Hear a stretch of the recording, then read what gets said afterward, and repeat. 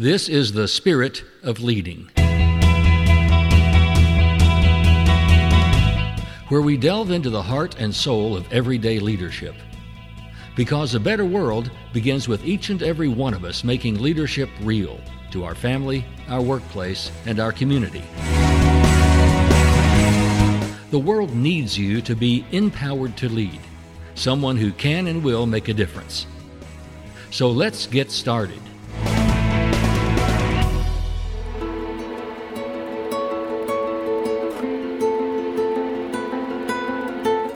Have you ever been confronted with a moment of truth? How did you handle it?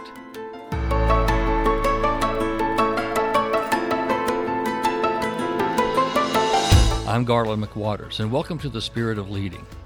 This episode is a little different. When you visit the homepage of my website, you'll see in the sidebar a notice featuring 3 books I've written on the theme, A Workplace Story of an Empowering Life. And there's a tab at the top of the page directing you to my leadership book series. The series is a narrative about how a young leader, a new supervisor named Marcus Wynn, grows into his leadership responsibilities.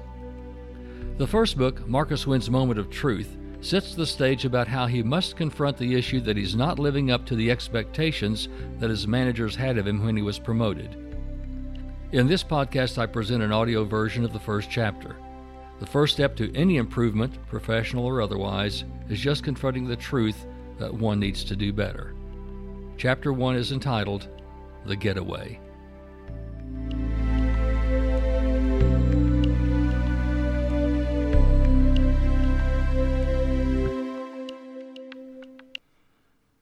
The first drops of a looming rain splattered on the windshield of Marcus Wynn's Nissan 370Z as he sped up the Will Rogers Turnpike toward Missouri. Marcus blinked twice, snapping out of the trance he had drifted into somewhere back down the road. He glanced at the speedometer needle nudging 90 and jerked his foot off the gas pedal. A shallow sigh fought its way out of Marcus's chest, past his clenched jaw. Tension stiffened his body. Marcus rotated his head left then right, without taking his eyes off the road that was suddenly blanketed by a wind-blown downpour. He turned the windshield wipers on high and let the speed settle down to 65. Another sigh. This one deeper and slower. But the tension compressing his body resisted every breath. He couldn't get to his sister's home fast enough. He had to get away. The water spray trailing from the semi ahead of him only made visibility worse. Usually Marcus would blow past such a lumbering obstacle. But this time his anxiety backed him off and he slowed even more. The exit to a turnpike gas station and restaurant appeared. Time to de-stress. He lifted his foot off the gas and took the exit ramp. The words from his supervisor, Aaron Morales, still stung him as Marcus pulled into a parking space next to a minivan.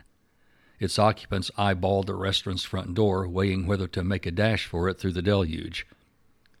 The disappointment in Aaron's voice reverberated in Marcus's head each time he replayed the sentence, "We might have overestimated your readiness to take on this promotion."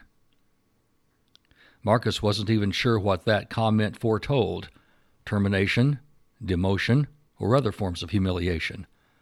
All he knew for certain was that he felt broadsided, betrayed, and angry. The minivan doors to his left flung open, and a couple in their 50s bolted for the entrance, covering their heads with windbreakers. Marcus sat tight. The wipers repeated their back-and-forth cadence, marking time to the syllables stuck in his head. Overestimated, overestimated, overestimated, overestimated. Marcus knew Aaron was wrong about him. He had always performed. Results were his calling card, and he would not be thwarted. An incoming call broke the trance. It was Lauren, his oldest sister. "Hey, sis, what's up?" Marcus tried to sound upbeat. "I guess you're still coming up tonight. I haven't heard from you lately," Lauren said. "Yeah, in fact, I was able to get away a little early. I'm waiting out a rainstorm here at the restaurant on the turnpike." "Well, as usual, the kids are looking forward to seeing their Uncle Mark. Are you still planning to stay until Monday?" "You can count on it. I need this getaway. I should be there in a couple of hours. Need the getaway? Is everything all right? You sound a little distracted. Yeah, everything's fine. Give everyone my love. Marcus ended the call, shut off the engine, and stepped out into the downpour unprotected. A slight, unexpected chill had blown in with the mid-October rainstorm, evoking an involuntary shiver from Marcus. It had the effect of a quick slap, yet Marcus took his time getting inside the restaurant. The hostess seated him at a booth next to the window. Marcus gazed outside. The rain looked as if it would continue for a while. The trance was back. I brought you some extra napkins, the hostess said as she placed them directly in front of a drenched Marcus. A small puddle had quickly formed from the rain dripping from his forehead and saturated hair. Huh? Marcus came to. Oh, yeah, thanks. I hadn't noticed. Brandy will be your server, the hostess informed him and walked away. Marcus covered the puddle with one napkin and wiped his forehead with the remaining one. The waitress, who appeared to be in her early 20s, approached. Hi, I'm Brandy. I'll be serving you. Need more napkins? She offered. A couple of more would be nice, Marcus replied. Brandy produced 2 more she had brought just in case.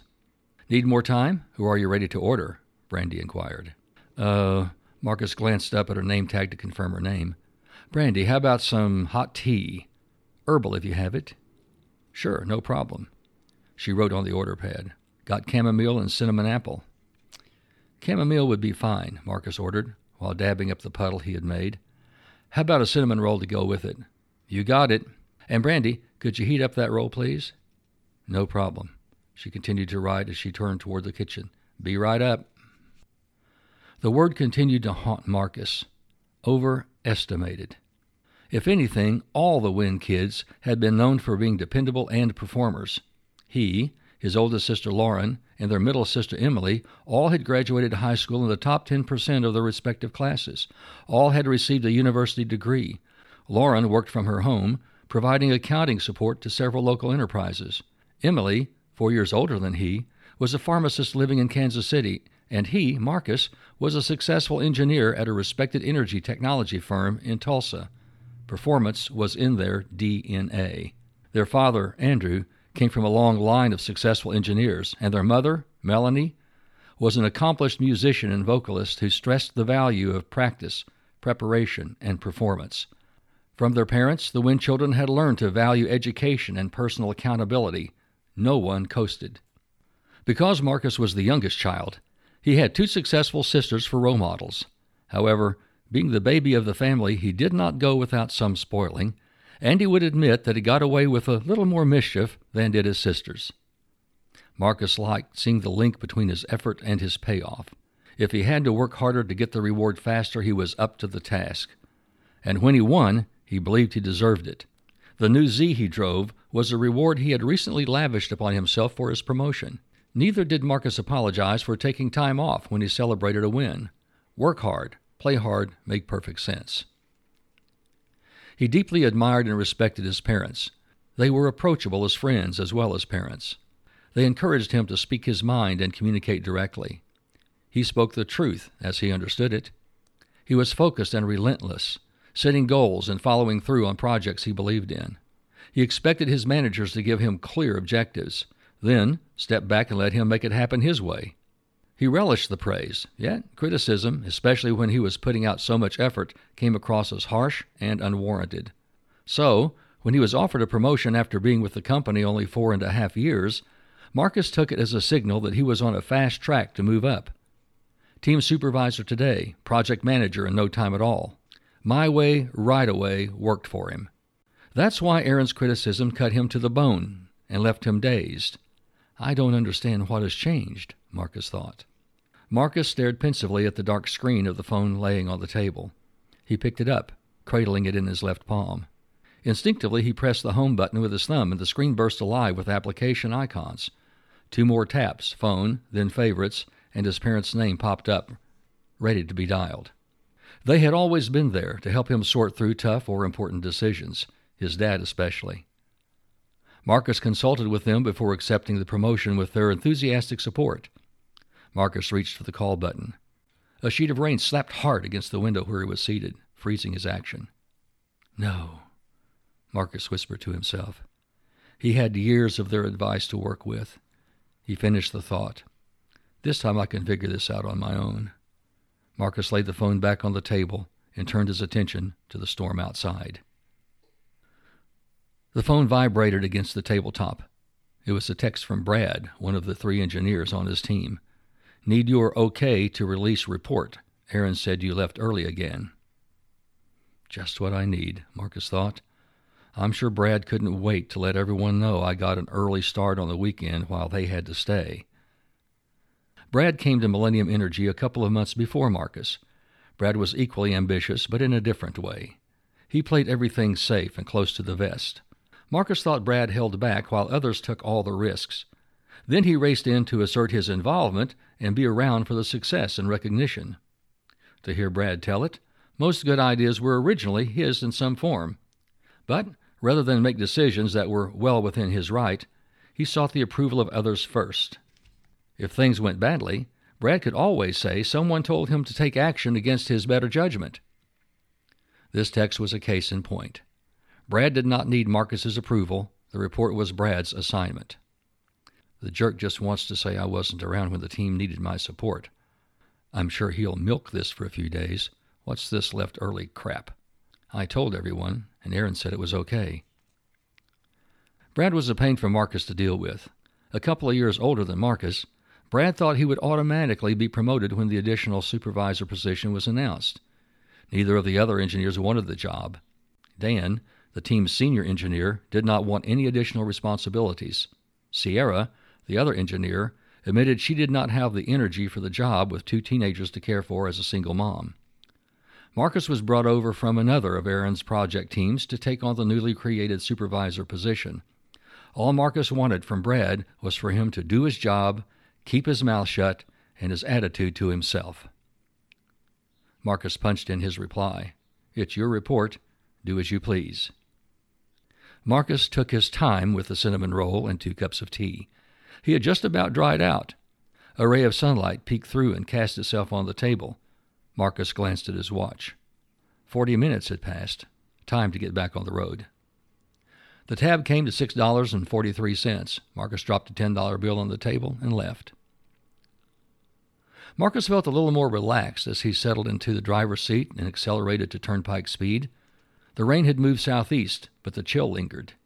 He wished he could shake the emptiness in the pit of his stomach and the growing sense of vulnerability overtaking him. It just wasn't fair. When Marcus took the reins of the team in March, he felt his energy and desire to win would set a high mark and motivate everyone. He plunged into the workload, as he always had, putting in 50 to 55 hours a week. Not everyone followed suit, however, even though he continually encouraged them to stay focused.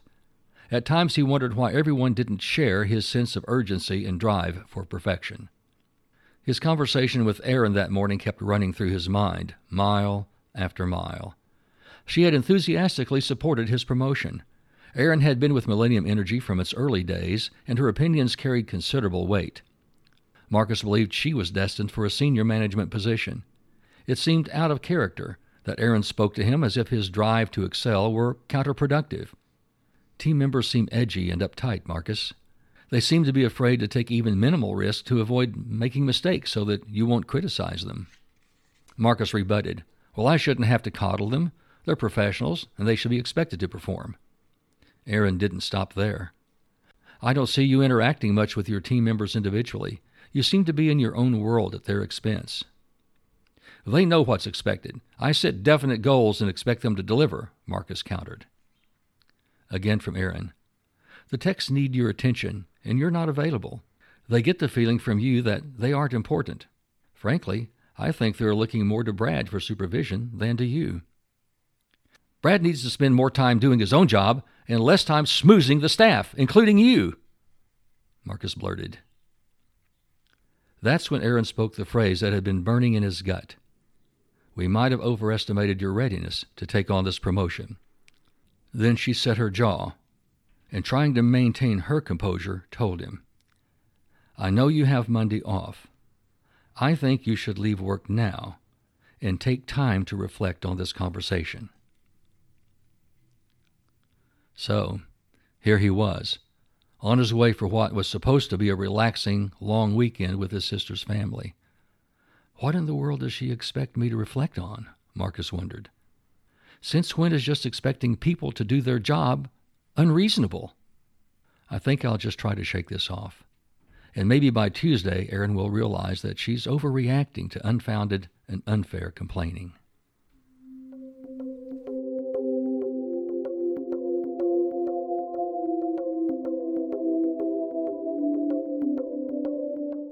So how's Marcus going to figure this out? If he's keeping it to himself, how will he learn the lessons he needs? Who's going to show up to teach him? Is a weekend enough time to turn it around? What insights will he gain? And how will he convince his supervisor, Erin, that he deserves a chance to prove himself? I hope you'll get a copy of the book for yourself and find out the answers to these and other important questions about facing a moment of truth. There's information on my website, empoweredtolead.com, about how you can get your copy of Marcus Wynn's Moment of Truth. And I'd like to hear from you what you think about it after you read it.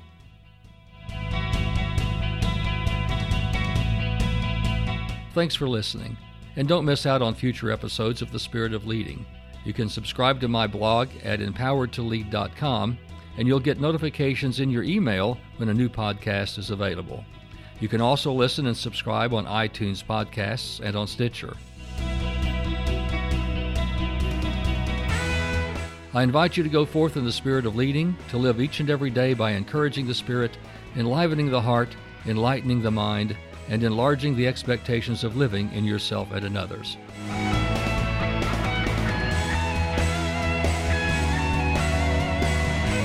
I'm Garland McWaters, and in the spirit of leading, live each and every day empowered.